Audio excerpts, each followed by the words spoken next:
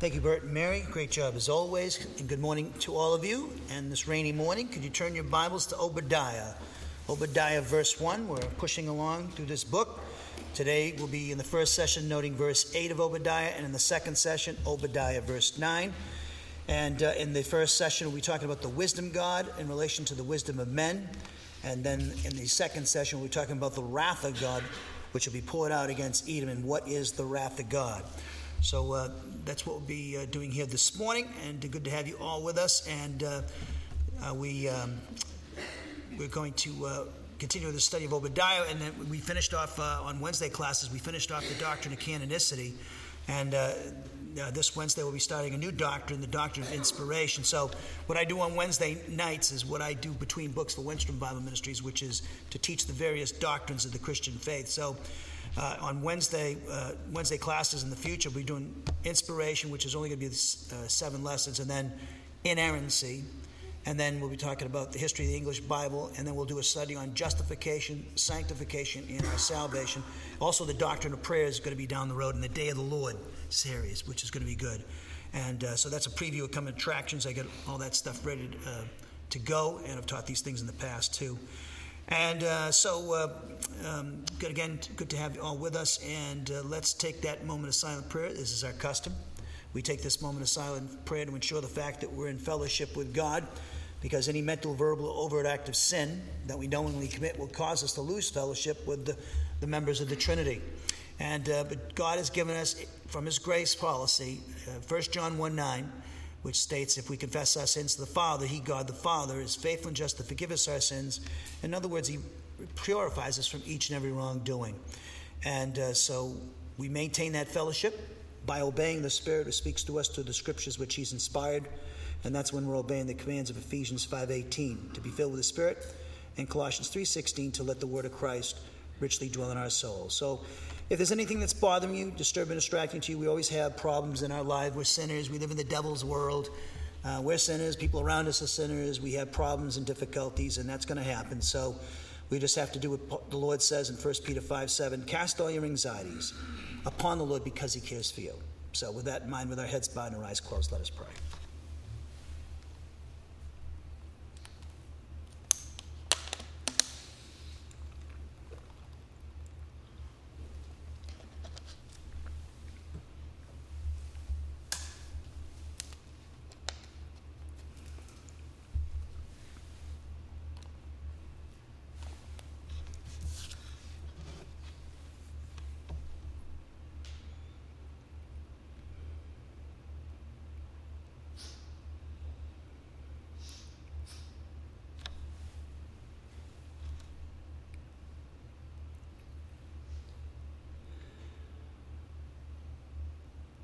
Heavenly Father, we thank you and praise you for another day to experience and enjoy creation, and in fellowship with you, your Son, and the Holy Spirit, and other like-minded believers that are part of this ministry.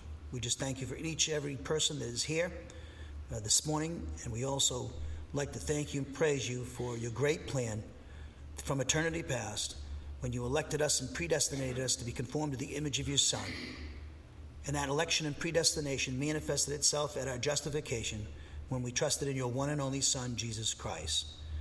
We thank you, Father, for the work of your Son and the great love that He demonstrated toward us when He was crucified, died, buried, raised, and seated at your right hand, giving us the victory over sin and Satan, delivering us from your wrath in the lake of fire.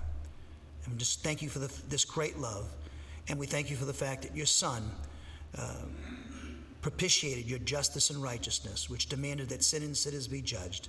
And we thank you for your love, providing a Savior, your Son. And we thank you for the work of the Holy Spirit in our lives, from regeneration to resurrection. And we just pray that the Spirit would do a mighty work to all of us here this morning. There's nothing that any of us can do to understand and put into practice your word without the ministry of the Holy Spirit. And I just pray, Father, that you would help me today as the communicator to bring forth your full counsel with accuracy and clarity, reverence, respect, and power, so that your people can receive the necessary spiritual nourishment. And I know your word says, through Paul, when we're weak, we're strong, that your power is manifested in our human weakness. And for those of you people in the audience, whether they're sitting in front of me or listening to these broadcasts through the various websites and podcasts and media platforms you've given to us that are weak, but remind them that they're strong. Your power is manifested in their human weakness. And to a certain extent, we're all weak, Father, and we just stand in awe of your plan that you could take us sinners and transform us into the image of your Son. So help me today to bring forth your full counsel with regards to this passage in Obadiah, and your people to understand by the power of Spirit and apply what they're being taught, and to concentrate and to enjoy and rejoice over what they're hearing with regards to your wisdom and your holiness and your wrath and your love and your mercy and your grace. So, Father, we pray for this service in our great God and Savior Jesus Christ's name, the King of Kings and the Lord of Lords. Amen. Obadiah verse 1. Obadiah verse 1. And as I said before the opening prayer, we'll be looking at in the first session Obadiah 8, which will teach us that God will destroy Edom's wise men. So let's look at, let's read the whole as we've been doing. Obadiah, like Jude, is only one chapter long. So when we get to the bigger books, like if we go to Genesis or when we go to Daniel or Exodus, obviously we won't be able to read the whole book, but whatever chapter or paragraph we're in, we'll look at the whole paragraph before we look at whatever verse that we're working on. And of course, with for instance, with Jude and Obadiah, we're able to go one verse at a time. But when we get to these big narratives like Genesis or Daniel or Exodus, we're going to be taking paragraphs and chapters. We're not going to go verse by verse. A lot of times with like Paul's epistles and John's epistles and Peter's, you can take one verse at a time because there's each proposition or command or prohibition or request is there's a message in it. But I always try to when we look at like verses 8 and 9 today, I try to look at these verses in the context in which they're found. So I never, when you see me teach here, I'm always, we did this with Jude or wherever you heard me teach before on Western Bible Ministries, I always try to remind us of where we are when we look at this particular couple of verses, because I want you to see not only the trees of the forest, the individual trees of the forest, but the whole forest as well. So Obadiah, and it would be analogous to Obadiah, the whole book of Obadiah being the forest, and verses 8 and 9 are like the trees of the forest. So we like to look at the trees, and we look at them in detail, and then look at the big picture of the forest. So Obadiah verse 1, it goes in the NIV, which is a great translation, by the way. The vision of Obadiah, this is what the sovereign Lord says about Edom. We have heard a message from the Lord. An envoy was sent to the nations to say, rise, let us go against her for battle. We know nothing about Obadiah. It doesn't really matter. Unlike the other prophets like Jeremiah, there's no other information about this guy. But we do know he was a prophet from the southern kingdom of Judah sometime after the third and final invasion of Nebuchadnezzar in 586 BC, where he destroyed the temple of Solomon and deported the people and sacked the city of Jerusalem. And so he took the people into exile for 70 years, according to Jeremiah's prophecy.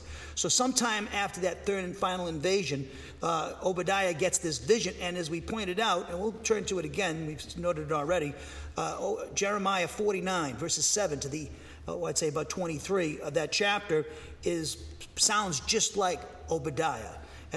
So that tells us Obadiah was a contemporary of Jeremiah. Jeremiah was a prophet that was around during these three invasions of Nebuchadnezzar waged against the southern kingdom of Judah in the 6th century BC. So the fact that Jeremiah gets the same vision and the same vision as Obadiah would indicate that Obadiah also was a prophet that lived in the time of Jeremiah, which is quite interesting too, because you think about one of the great groups of believers, or you would call them a pivot back then, or a remnant in Israel of faithful believers.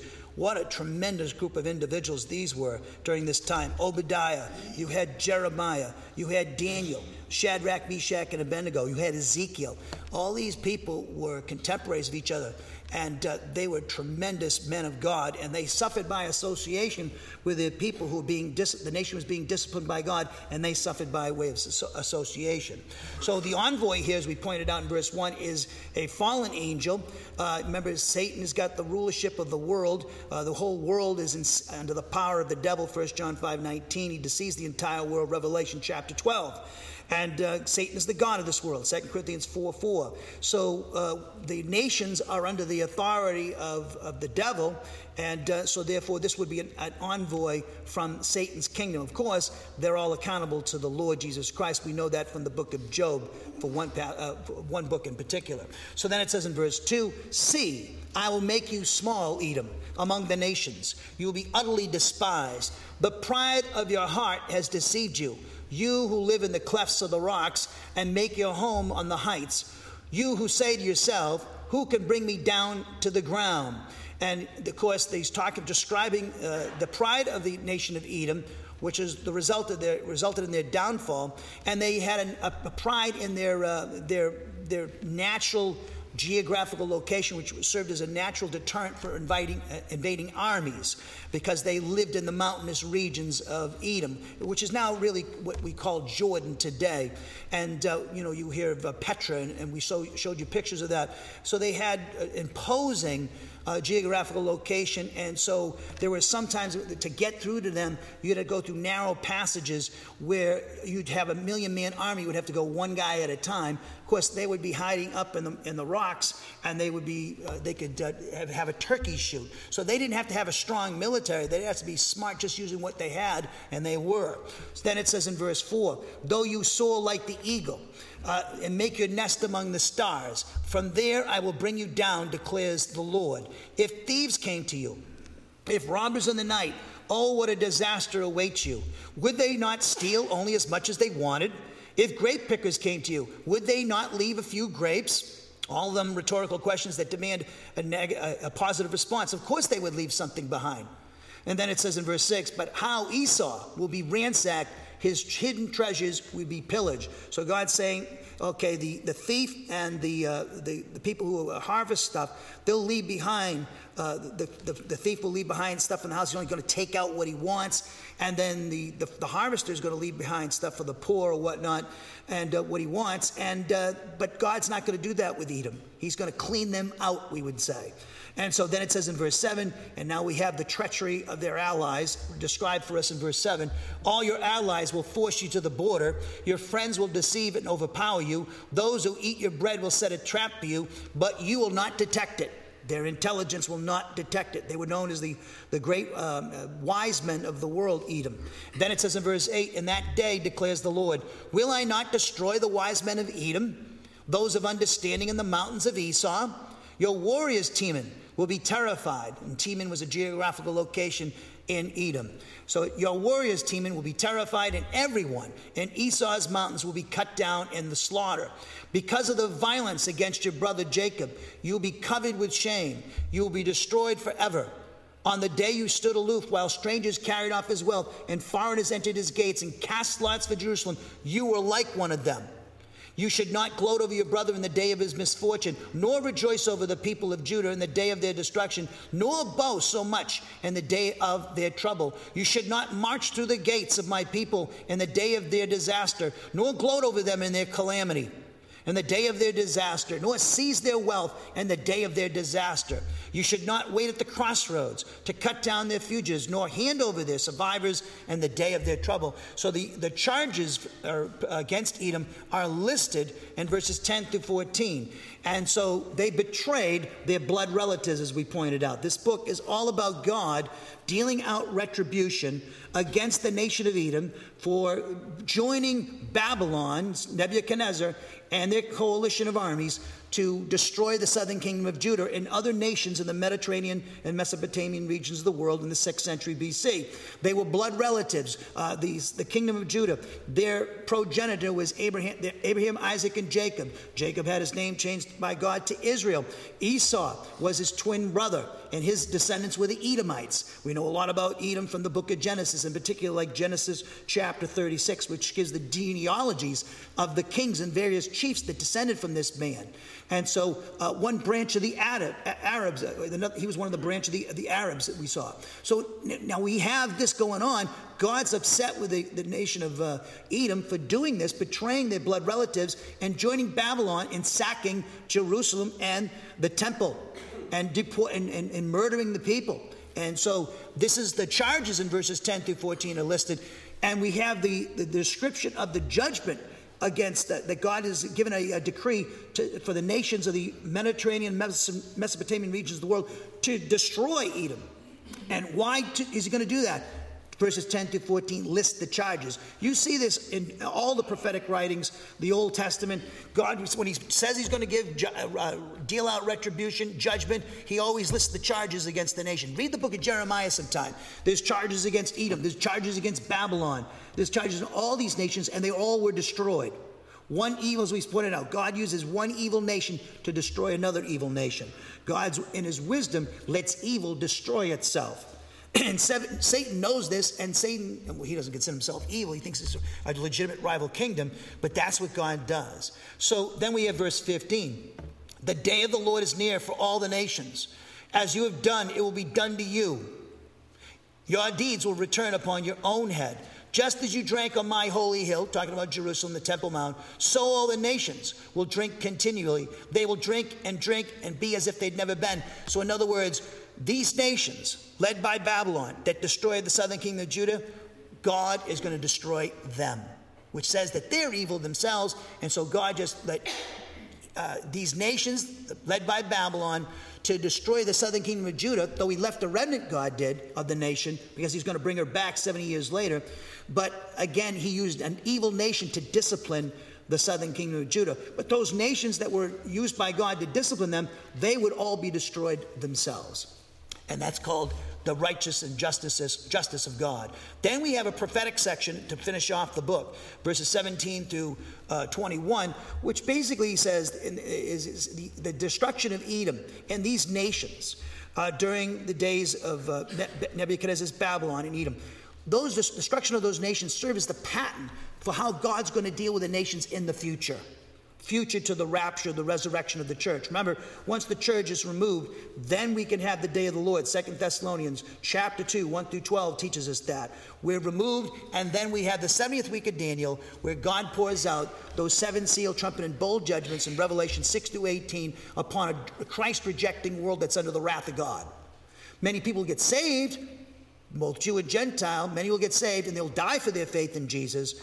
But the world is in for the greatest war of all time, the war to end all wars. They thought World War I would do that, World War II would do that. Hey, we could still have another world war before the tribulation, the Armageddon campaign. There's nothing in the Word of God says that can't take place. But I think it's pretty close because we have now Israel back in the land, which is significant, and we also have Europe is ready to be the United States of Europe under Antichrist.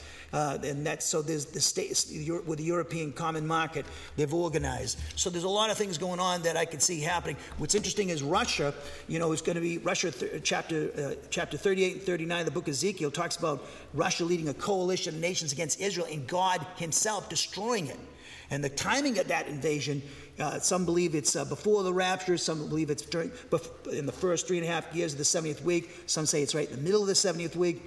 There's really a lot of conjecture about that, but it's coming. It's yet future. And so it's kind of interesting. I wonder what God's doing with Russia right now because they're making a mess getting bogged down in Ukraine. So we'll see what God has planned for them. So maybe God's just allowing this to happen so he can get rid of Putin and whatever and have something else. I don't know what God's doing, but we'll see. So verse 17 says, "But on Mount Zion will be a deliverance. It will be holy, and Jacob will possess his inheritance. Jacob will be a fire and Joseph a flame." And Joseph would be talking about the southern king of Jacob would be the southern king of Judah. Joseph would be a definition or a term that was used for the northern kingdom. So in other words, he's saying they're going to be united here. So he says Esau will be stubble and they will set him on fire and destroy him. There will be no survivors from Esau. The Lord has spoken. What's interesting, in the future, just like Israel, for 2,000 years wasn't a nation, but in 1948 they became a nation again. So Edom, we can see from Daniel chapter 11, I showed you in the introduction of this book, Edom will once again be a nation. And their geographical location is where Jordan is today, as I pointed out. So then it says in verse 19, people from the Negev will occupy the mountains of Esau, and people from the foothills will possess the land of the Philistines. They will occupy the fields of Ephraim, and Samaria and Benjamin will possess Gilead. This company of Israelite exiles who are in Canaan will possess the land as far as Zarephath, and the exiles from Jerusalem who are in Sepharad will possess the towns of the Negev. The Negev is an area that stretches south of Jerusalem along the Mediterranean coast, drifting all the way down toward Egypt. Then it says in verse 21, deliverers will go up to Mount Zion to govern the mountains of Esau, and the kingdom will be the Lord's. He's talking about the millennial reign. So all these verses here that he just described for us in verses 19 through 21 is actually a little bit of a description of the millennial reign of Christ. And we'll be talking a lot about the millennial reign of Christ when we get to those verses. So our verse today in the first session, as I said before, is verse 8. In that day it says, declares the Lord, will I not destroy the wise men of Edom, those of understanding? Again, it's a rhetorical question demanding a positive response, emphatic positive response. Yes, I'm going to. So it's another way of saying, you could say it in an declarative statement. I will emphatically destroy the wise men of Edom. So we see here, if you could look at my translation on the board of verse 8, during this particular period of time, the judgment of Edom, declares the Lord, will I not absolutely cause the wise men from Edom, specifically the advisors, to be killed from Esau's mountain? So when he talks about on that day, that refers to the period of time in which the Lord will use pagan Gentile nations in the Mediterranean, Mesopotamian regions of the world in the 6th century BC to destroy the nation of Edom. Now, if you look back to verses 15 and 16, it's the day of the Lord. Now, this is interesting. The day of the Lord, we think about the day of the Lord in Scripture, and we'll do a study on this on a Wednesday night class, and we'll do a big series on it. But the day of the Lord is very interesting. There have been day of the Lords in the Old Testament that have been fulfilled, and this is one of them. Again, this is another, if you want to talk about the inerrancy and the inspiration of the Bible, that it's a divine book, not just a human book, go to this prophecy. The first 16 verses of Obadiah have been fulfilled in history. Fulfilled in history. And so we see that the day of the Lord, you see it in the Old Testament, and you see it talked about in the future. Now, the day of the Lord that Paul talks about in the New Testament in 2 Thessalonians, like 2 Thessalonians 5 or 1 Thessalonians 2, 2 Thessalonians chapter 2, 1 Thessalonians chapter 5, that's what we call the eschatological day of the Lord. That's the day of the Lord that's future to the rapture, that's triggered by the rapture, and talks about the 70th week of Daniel, the tribulation period, the second advent of Christ. That's the future day of the Lord. There's also a day of the Lord talking about the creation of new heavens and new earth that Peter talks about in 2 Peter. And so there's the day of the Lord with the second advent of Christ, and also the millennial reign of Christ that follows the second advent. But there's been day of the Lords that have been fulfilled in history, and this is one of them. This is a day of the Lord prophecy. We know that from verses 15 and 16 of this book, which correspond are talking about this period in which God is judging the nation of Edom. So there's a day of the Lord, a day of reckoning, a day of God's wrath that was exercised in the 6th century BC against the kingdom of Edom, and which tells us that God judges the nations. He rules the nations. They're accountable to God, all the nations. And Satan, who's the god of this world, is accountable to him. And God is going to he has a plan to establish his rule on the earth. Right now, the devil is temporarily the authority, but again, as I've been pointing out, the church and Christ, the head, will be the new government on this earth, the world government, and you and I, some of us who are overcomers of Revelation 2 and 3, will be rulers over some of the nations of the cities and the nations of the earth during the millennial reign of Christ. So as I pointed out, which is very encouraging, it doesn't matter if you're male, female, Jew or Gentile, slave or free, there's equal privilege and equal opportunity to execute the plan of God. So you could be a housewife who was a great wife to her husband and raised her children in a godly fashion, went to church, was a good steward with the time, talent, and treasure and truth that God gave her, and she could be a great ruler in the millennial kingdom. So we see here that on that day refers to the period of time in which the Lord will use pagan Gentile nations in the Mediterranean, Mesopotamian regions of the world in the 6th century BC to destroy the nation of Edom. And it is referring to the period of time in which God will judge Edom, because it was pointing back. This phrase is pointing back to the first 7 verses, which not only assert that God will judge Edom, but also how he's going to do this. Not only is God saying, I'm going to judge you, Edom, but I'm going to tell you how I'm going to do it. And he's going to attack the very fabric of Edomite society, from the leadership, wise men, to the military, to the citizens. It's going to be a total breakdown in the nation. He's just going to dismantle the nations. And that's how God does it. If you look back at history, eventually Babylon was beat by Medo-Persia. They were corrupt from inside, and it started from the top down, and it trickled down to the people, and the people suffered. So this is definitely the way I think that our nation is headed. We're just like any other nation. We do the same thing many nations do. Have we done some good things? Yes, of course we have. Are we doing some good things? Yes. In fact, the greatest concentration of Christians in the world is here in America still. Believe it or not. And there's still a remnant of pivot of faithful believers that care about the Word of God, that are putting it into practice in their life, and they're probably the reason why this country has been destroyed by God. And we're probably the reason why he's going to keep us around for a little bit longer, because he's got us as the salt of the earth. However, we could be just like Daniel's generation. He could judge our nation, and we'll be like suffering by association like Jeremiah and Daniel did. No matter what happens, God's with us. He'll never leave us or forsake us. And, sometimes when you go through adversity, the great leaders, the great kings, the great men and women of faith, they were around times of great apostasy and great adversity. Like Noah, when him and his family were the only believers on the face of the earth, when you had demonic activity blatantly out in the open. So, adversity is an opportunity to demonstrate the spiritual life, and that you can have peace and joy in the face of tremendous adversity. You can fly like an eagle above your circumstances, because you have a great mental attitude that helps you understand that God's got a purpose, and he's trying to conform you into the image of his Son through the undeserved suffering that you're going through. Now, this rhetorical question, will I not on that day destroy the wise men out of Edom and understanding out of Mount Esau? It's another rhetorical question which demands another emphatic affirmation. It emphatically is asserting that the God of Israel, Jesus Christ, will cause the wise men from Edom, who were advisors, to be destroyed, annihilated. And so we see that the Net Bible has a great quote in there. The Net Bible is one of the great translations. One of the reasons why I definitely recommend it for everybody, especially you guys are all serious students of the Word of God here, because the Net Bible's got unbelievable notes. They're just good for lay people, scholars, pastors. The Net Bible is fantastic translation too.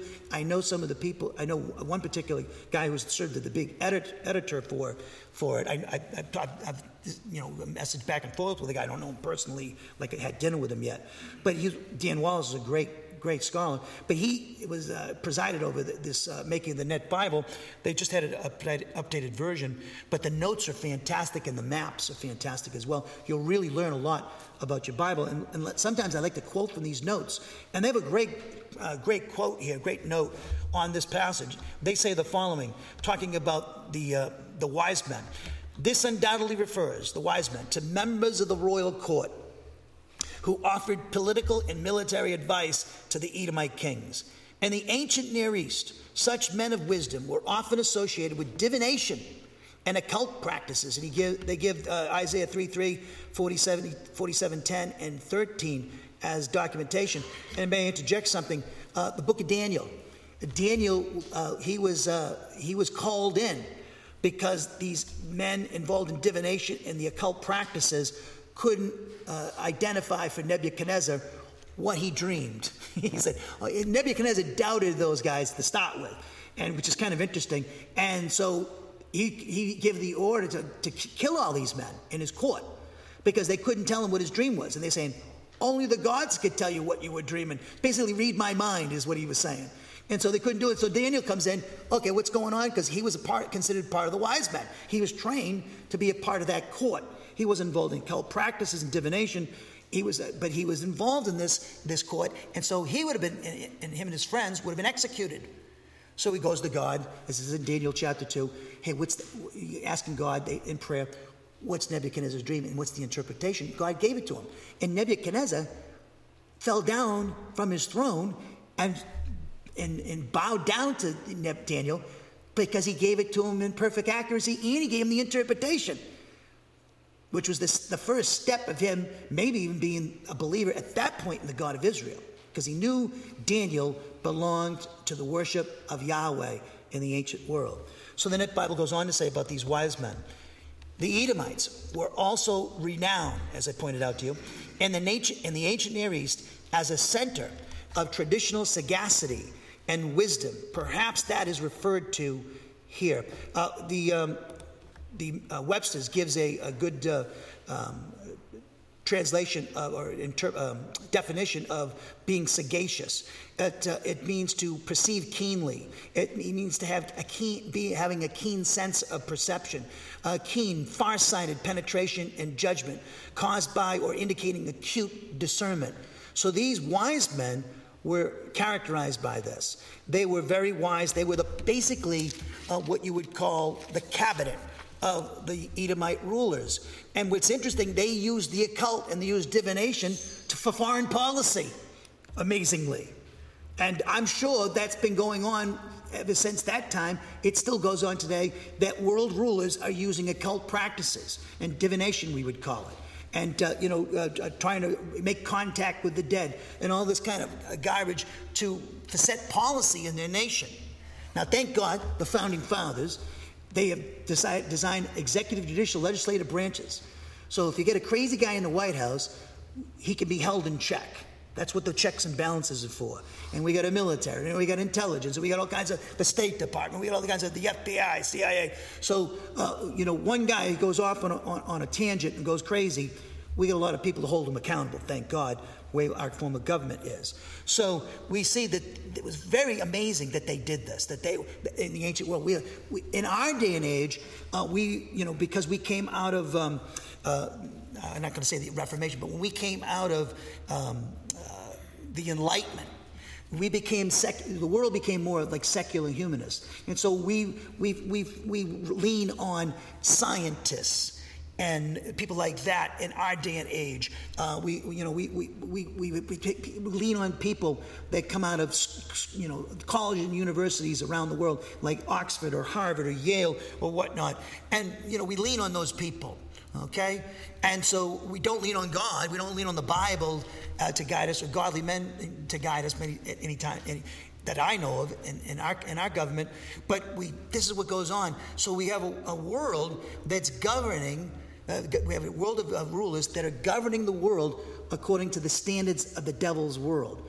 And by that, for today in our day and age, we don't have those involved in occult practices and divination as we used to. I'm sure they still exist in other nations, but I've even heard talk about Putin was involved in that. I don't know, but that could be just propaganda. But we get people who come out of the colleges and universities and in America, and eventually they end up being a part of our government in some form or fashion. And you look at what's going on in the colleges and universities. Let's take Harvard University, for instance, and Yale. They actually were designed to teach the original, the biblical languages to English-speaking men. They were actually supposed to be someplace that promoted the Bible, the teaching of the Bible. Now what are they? They're the bastion of secular humanism. And who's behind the secular humanism? The devil. And so this is another reason why we're told by God to pray. The Holy Spirit wants us to pray, 1 Timothy 2, 1-7, as I mentioned, to pray for our leaders, and that they would be exposed to the gospel, whether it's for their salvation as an unbeliever, or if they're believers in apostasy, to show them their need to repent and confess their sins. Or I know we have people in our government and military that are Christians, that are positive, then we need to pray for them that they might make a big impact, like Daniel and his friends did on dealing with Nebuchadnezzar. That President Biden in his cabinet would be exposed to godly people with godly wisdom. That's what we need. That's what we need them to be exposed to. And we don't want them to be governing this country according to ungodly principles.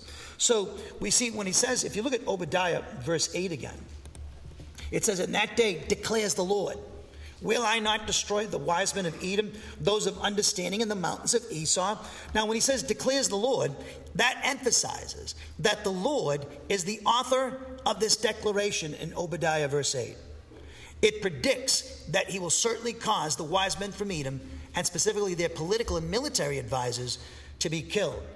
So Obadiah 8 contains another prophetic declaration pertaining to the God of Israel's intention to judge the nation of Edom. Now, this prophetic declaration is implied from a rhetorical question, as we can see. And so this rhetorical question is demanding an emphatic positive response, and it functions as an emphatic affirmation, which I could translate for you as, I will certainly cause the wise men from Edom, specifically their advisors and political and military, to be killed off or executed as criminals from Esau's mountains. I said executed as criminals because the verb there is quite interesting. It talks about executing someone as a criminal. God's treating the Edomites as criminals, criminal behavior for the way they treated their blood relatives, the kingdom of Judah. So these wise men, and who are their advisors, refers to the members of the royal court who offered up political and military advice to the Edomite kings. Jeremiah 49:7 also speaks about them as well. D.W. Baker, another commentator on the book of Obadiah, he has the following comment. He says, the wise men are important figures in the court and society, providing sage, intellectual insight or good sense, as well as practical skill. End of quote. One of the things you see lacking in our country today, because we have the woke thing and the secular humanism, is we got all kinds of, we don't have any common sense with some people. You talk to some people and you go, where's the common sense in that behavior or that decision? Doesn't make any sense. So pray that God would bring some common sense to our leaders, whether they have it themselves, that they would come to the forefront, those who have common sense. I love reading history. Obviously, when you study the Bible, you have to. But I like reading also modern history and stuff. And it's kind of interesting when you see some great men of history and they're exposed to somebody who was just a guy who was not an intellectual person, but he just had common sense and could go up to be asked advice about how to do something. I remember when I worked for a NEC dealer. NEC used to be big, and back in Massachusetts, and I worked for two presidents of two companies. And the name of the company was Penguin Computers. It was a computer dealer, and we were the largest NEC dealer in New England. But it was kind of funny because when I started working with this guy, I was like kind of like doing accounting work. You know, I did ARAP and all that. And then eventually, he wanted me to make decisions, the boss, to make credit decisions on these corporations, different companies and stuff, set credit limits. I didn't go to college for it, you know. So I remember him coming up and asking, me advice on different things, business things, and I was like, "Why are you asking me? You should ask somebody else." Because, I didn't. He graduated from Dartmouth. He was brilliant and everything. And I go, "Why are you asking me?" He goes, "You got common sense. You got street." I was like, "Well, thank you. That's very good. I'm going to go tell my mother and my father that now, my brothers and sisters. They will never believe that, So some of them probably think you're out of your mind because, when I went to Iowa for 18, I went to Iowa, they're like, "You're out of your mind." Even the people in the church, you never even met those people. You met them once, and so now they offer you the job, you're going to go there. Well, sometimes when you walk in faith, you're going to look like you're a nut, But, I knew it was God's will, and I went. So, but back to the thing, it's like, so people are looking for common sense. And so I'm sure some of you, I'd like to talk to some of you and what you're doing, because a lot of you guys do a lot of interesting things. In fact, everybody in this place seems to be doing something interesting. But you might have, as we talk about, an impact on your boss or who's over you or people around you, and known for your common sense, which actually is divine wisdom, as we're going to talk about. Wisdom that's from the Word of God. Wisdom is how to do things the proper way, the way God wants things done, the way God has designed things to done. So there's a wisdom in all kinds of areas, whether it's engineering or, baking, whatever it is. There's a wisdom in everything and a right way to do things. So we have another quote here. Charles Feinberg, another great scholar from the past, he says the following. He writes that because of its communication with Babylon and Egypt, and because of the information gleaned through the caravans going to and from Europe and India and Edom, had gained an invaluable reputation for wisdom. So they were in the caravan routes. And so they would pick up all kinds of ideas from around the world, which gave them tremendous insight and from around the world, because they had all these people coming from India in the caravans, Babylon, Egypt, everywhere. So the Edomites, because they were right in the thick of this thing, it gave them a lot of wisdom, because they talked to people from around the world. Isn't it kind of interesting? Isn't Huntsville kind of like a place where everybody comes? You know, the military's down here, FBI's down here, everybody's down here. And and I remember the first month I was here, I'd go to a Starbucks and there was people from talking Chinese and Korean, and it was like a melting pot. It was kind of like Massachusetts, where I was from. There's a melting pot of people from all around the world, from every language, every nation, ethnicity, language group, religion, you name it, they were there. And it's kind of, I like that about Huntsville. And so it gives the city, but for that being the case, it gives the city a wisdom, it gives it wisdom, because they're being absorbed. The people are being absorbing this stuff that's coming from around the world, and I'm not talking about the bad stuff, but the good stuff that each nation and language and ethnicity brings. So interestingly, remember the book of Job? Job had a friend named Eliphaz. You know what he was? He was a Temanite. He came from Edom. And Warren Wiersbe, he has the following quote. He's like in his 90s now. He says, "The people of the East were known for their wisdom, and this included the Edomites. Located as they were on the great trade routes, the leaders of Edom could get news and views from many nations. Job's friend Eliphaz, as I pointed out to you, was from Teman and Edom. Without wisdom, the leaders of Edom couldn't make the right decisions, and the result would be confusion." So the wisdom of the Edomite wise men, who were military and political advisors for the nation, was inferior to God's wisdom, though. The nations of the earth, as I said before today, they have their wisdom, from the colleges and universities of America and around the world. And a lot of the wisdom is without God, without thinking of God. It's a wisdom that they have that's excluding God. And if you exclude God, your wisdom has been tainted. What wisdom do you really have if you exclude God? Because without God, there is nothing. For every, this is the time, matter, space continuum. All of us, every person, we're individuals, but yet we're the same, but we're individuals. We're different from each other. We have different fingerprints. We're so fearfully and wonderfully made, it demands a creator. The whole time, matter, space continuum, us, human beings, everything is just overwhelmingly pointing to a creator. And yet we live in a world that says, no, there's no God. And we have colleges and universities that once were the bastion of truth, like Harvard and Yale, no longer say that. They're void of the truth. And when you're devoid of the truth, you don't have any godly wisdom. Because wisdom is based upon God's truth. So the wisdom of the Edomite wise men, who were military and political advisors for the nation, was inferior to God's wisdom. God's going to kill them off, he says. You kill off the wise men, then the people underneath their command, what are they going to do? It's going to be a total collapse of the nation by doing this. So the wisdom, I want to spend the rest of this first session talking about the wisdom of God. So we see the Edomite wise men, their political and military advisors, their wisdom was inferior to God's wisdom, which you and I have. The wisdom in the world today is inferior to the wisdom of God.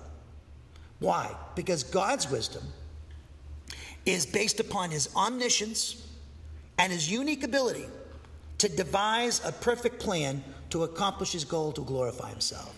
God's wisdom speaks of his ability to perfectly execute his plan of salvation and as a result bring glory to himself. The wisdom of God was expressed is expressed through the gospel of Jesus Christ. He was the Son of God, became a human being. He died on the cross, and he rose from the dead on the third day. That looks like insanity to the world. He was a dead Jew, and you're telling me he rose from the dead. That flies in the face of everything I've been taught, all the wisdom I've taught, and God becoming a human being and dying such an ignominious death as crucifixion in the ancient world. How is that wisdom? Oh, it's wisdom, all right. It's the wisdom of God that's beyond human comprehension. So the wisdom of God is expressed through the gospel of Jesus Christ, which presents God's provision of eternal salvation for the entire human race through the death and resurrection of his Son. In 1 Corinthians chapter 1, verses 18 through 31, Paul, the apostle, condemns the wisdom of the cosmic system of Satan, which I've been talking about. And he teaches the wisdom of God, as revealed in the gospel of Jesus Christ, is superior and has made foolish the wisdom of the cosmic system of Satan. And in 1 Corinthians chapter 18 through 31, Paul attacks the self-confidence of the Greeks who boast of their human wisdom, which is cosmic viewpoint. Now, I want you don't have to hold your place. Go now to 1 Corinthians chapter 1, verse 18. One of the great chapters in the Bible. 1 Corinthians 1:18.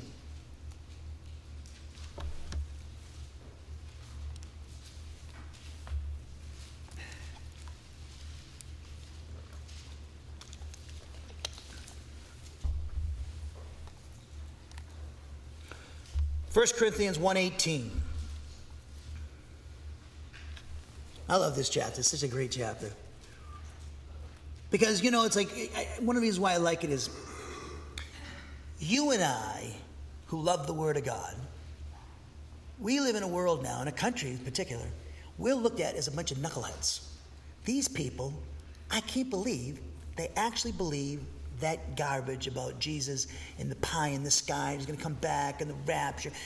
We're just ridiculed everywhere.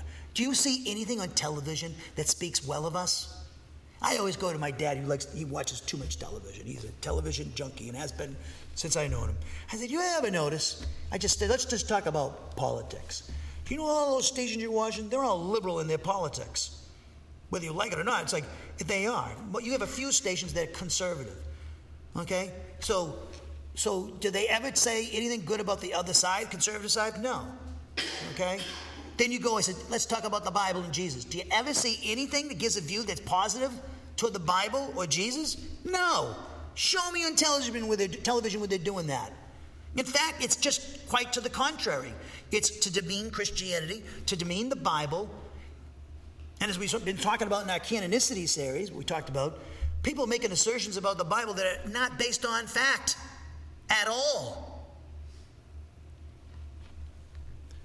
They just make out these assertions that have been refuted 1,000,000 times over, and the Bible has tremendous. No other book of ancient antiquity has as much manuscript attestation as the New Testament. And yet we don't think twice about the stories from Herodotus about, the different ancient authors that talk about Gaius Julius Caesar or Alexander the Great. We don't question their veracity, and yet their manuscript attestation can't even go up to, if you stacked it up, wouldn't go up to my kneecap. Yet the Bible we got over 5,000 copies of the New Testament just in Greek alone. We're not talking about Latin and Coptic and all these other languages, but we'd make it 20,000. These people won't tell you about that. Well, you got so many variants in the New Testament. There's all kinds of things. That's because we have so many manuscripts, and they didn't have copy machines back then. Yeah, we know what our New Testament says. We have the completed canon of Scripture. We have the Bible, and certain books didn't get bumped out because of Constantine giving a decree, or certain wing of Christianity was more powerful than the others, who we call Orthodox, us, and we got our books in, and the Gnostics didn't get theirs. That's not based upon fact at all. If you study that series in canonicity with me, you would see that this is a bunch of garbage that's going on. So you and I are ridiculed, our views are slandered, our Bible is slandered, the mind and thinking of Christ.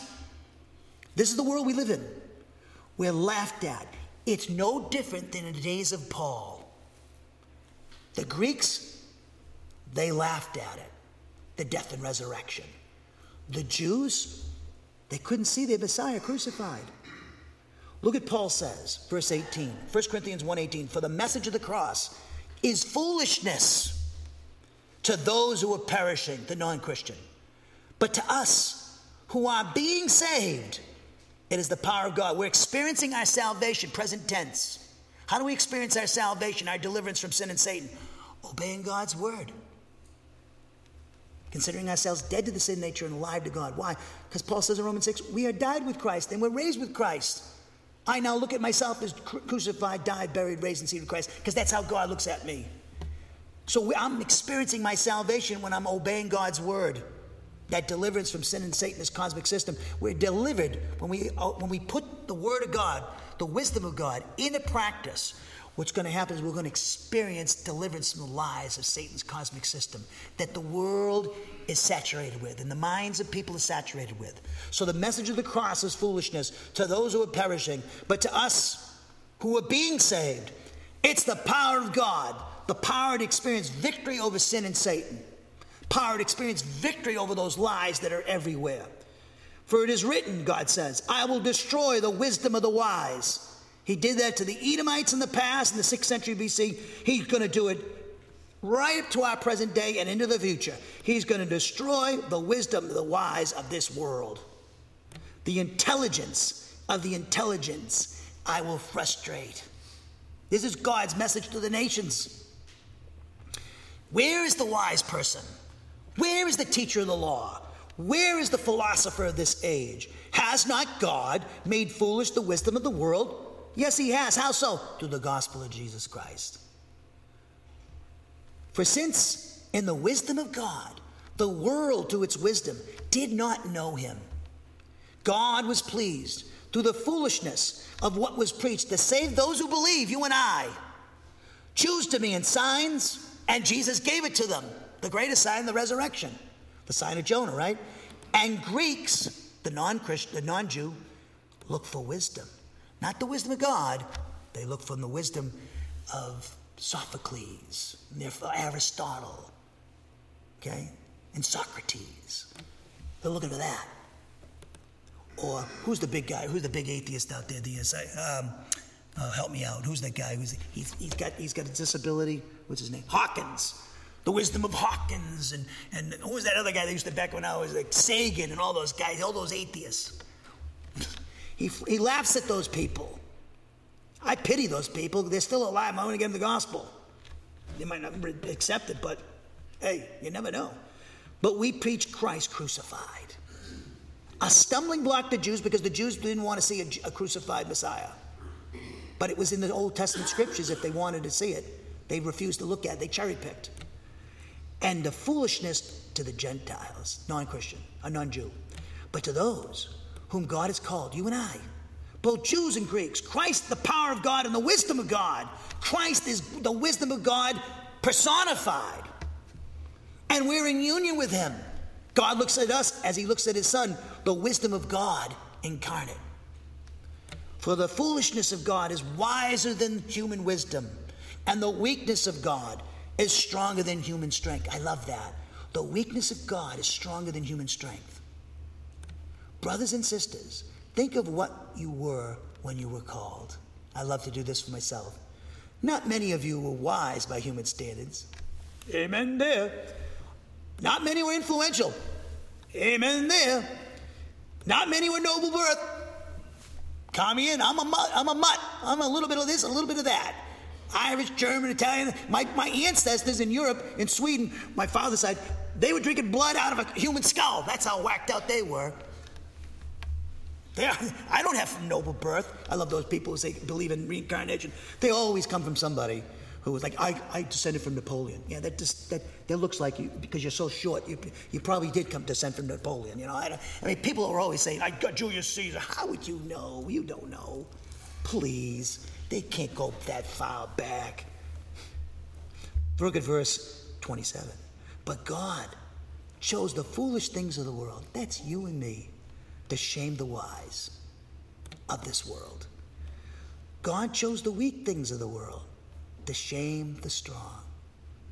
We're weak. Who are we? Most of us don't have any kind of political, I don't know too many people who have political power in here, or have any kind of major influence on the decision making in this country. I mean, I don't even know, when they have people run for president, I don't even know who these people are half the time. And the propaganda that's put out, I don't know what their views are, because when they get into office, they don't do what they say they're going to do, right? Who knows, okay? But we're weak. We don't have any, those guys they're not calling up, hey, Pastor Bill, can you tell me what to do about Putin? Hey, let me tell you, hold on. Hey, Joe, where is he? I need Joe. I need a general around here. You help me out. What should I say to him? I don't know. But they don't do that. They're not calling us up. They're not calling you up. They're not calling me up. Because we're weak. We're insignificant. Who are we? Then look at verse 28. God chose the lowly things of this world. And that's the wisdom of God. He did this. He was wise to do this. God chose the lowly things of this world and the despised things and the things that are not, to nullify the things that are, so that no one may boast before him. It is because of him that you are in Christ Jesus, who has become for us wisdom from God. Jesus has. That is our righteousness, holiness, and redemption. Therefore, as it is written, let the one who boasts, boast in the Lord. Your knowledge of him and his ways. Because if you know his ways, through study of Bible doctrine, you have wisdom. Wisdom is, in God's eyes, is knowledge of him and his ways and the ability to apply it accurately.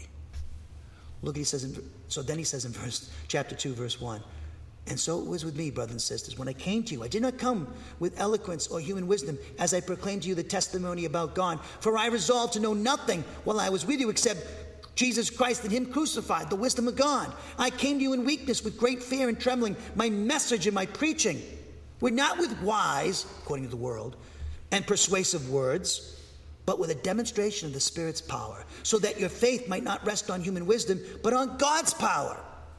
We do, however, speak a message of wisdom among the mature, but not the wisdom of this age, or of the rulers of this age, who are coming to nothing.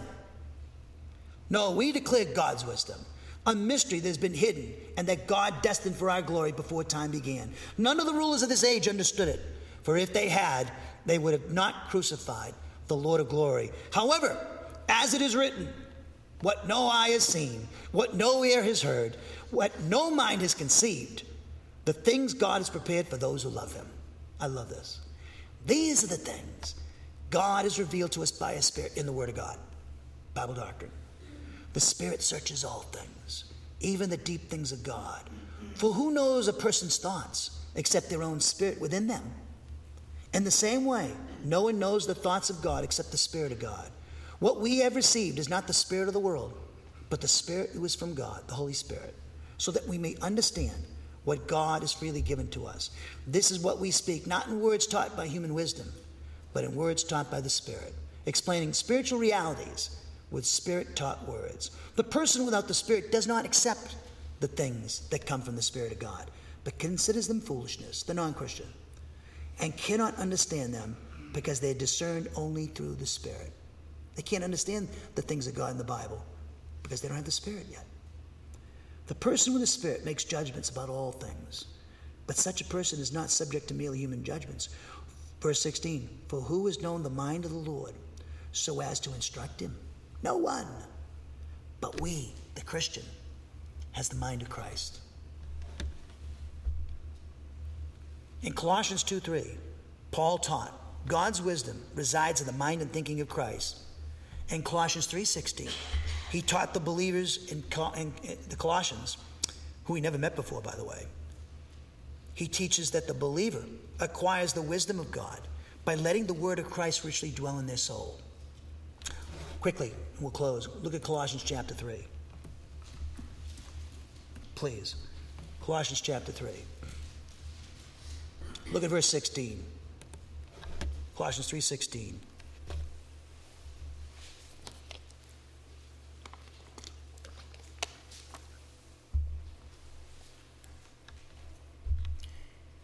I talked about last week when I was a little boy, I wanted to be a great man. I said, you know what? In whose eyes? When I became a Christian, I got into doctrine and said, you don't want to be a great man in the people's eyes because they crucified the greatest of all time, Jesus. You want to be great in God's eyes, right? So I said, that's okay. Now, how do I do that? Get the Word of God in your head. Put it into practice. Get immersed in it. Saturate your mind with it. Pray. Prayerfully study the Word of God. Pray that God will show you how to apply these things accurately. You know, the most dangerous person is a person who's got some doctrine in their soul. They don't know how to apply it. They misapply it, and they just cause all kinds of problems. I call those the spiritual teenagers. Like teenagers, they have a little information, a little wisdom, like I had with my dad, and he'd say, oh, great, I become stupid now that you're 16 years old. I used to be wise in your eyes, now I'm stupid. Okay, we got all that. We used to do that. We have kids like that and grandchildren, right? And we used to be like that, right? Well, when you learn the Word of God, and you ask God to teach you how to apply it, you're really going to make an impact, which we're trying to do, right, as individuals and as a corporate unit. Look at Paul says to the Colossians, let the message of Christ dwell among you richly as you teach and admonish one another with all wisdom. And that wisdom is a wisdom that's absolute. The word all there can be translated absolute. What do you mean? God's wisdom. He wants you to encourage and teach each other, he says, with God's wisdom, which is found in his word.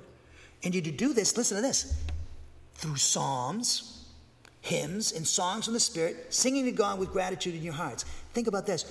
When you're filled with the Spirit, Ephesians 5:18, the results are the same as letting the word of Christ richly dwell in your soul. Why? Because the Spirit inspired the Scriptures and speaks to us through the Scriptures. So notice music. That's why when I love that Bert, you know, he chooses doctrinal songs. He takes out verses that are not doctrinally sound, and he sings the ones that have sound doctrine. And I love that because I've always taught in my churches, and as when I write my own music, I want my lyrics to be able to teach. You know, they have doctrinal content. They're not like, I love you, Jesus, 50 million times. I mean, I love a good hook, okay? They call that I like a good hook, and it's good. But you got to have some verses with some content in it if you're going to do that. If you're going to have a hook like, I love you, Jesus, 1 million times, okay? Have some content. You got to know your Bible. You can teach. I like to teach with music just like I do with my mouth or writing. That's what Paul did. You know, that's what the early church did. They were a singing church, just like the Jewish people were singing people. They were musical people. So let the message of Christ dwell among you richly as you teach and admonish one another with all wisdom through psalms, hymns, and songs from the Spirit, singing to God with gratitude in your hearts. One more passage, James. I promise this will be the last one. Because some of you are probably sitting in that chair. He's like, my back's killing me. Pastor Bill won't shut up. I'm going to shut up soon. As soon as I finish what God wants me to say. Look at this, James 3:17.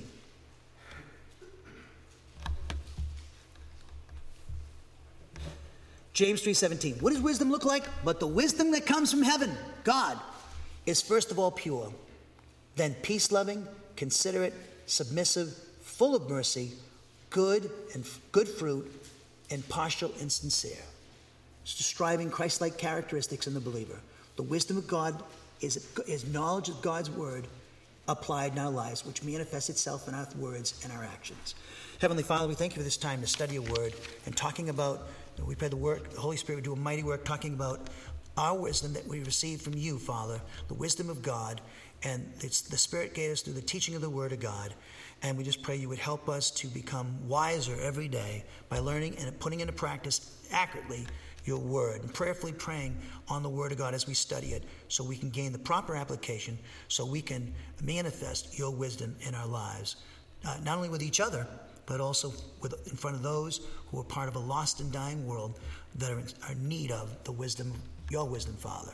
So we pray for this in Jesus' name, amen.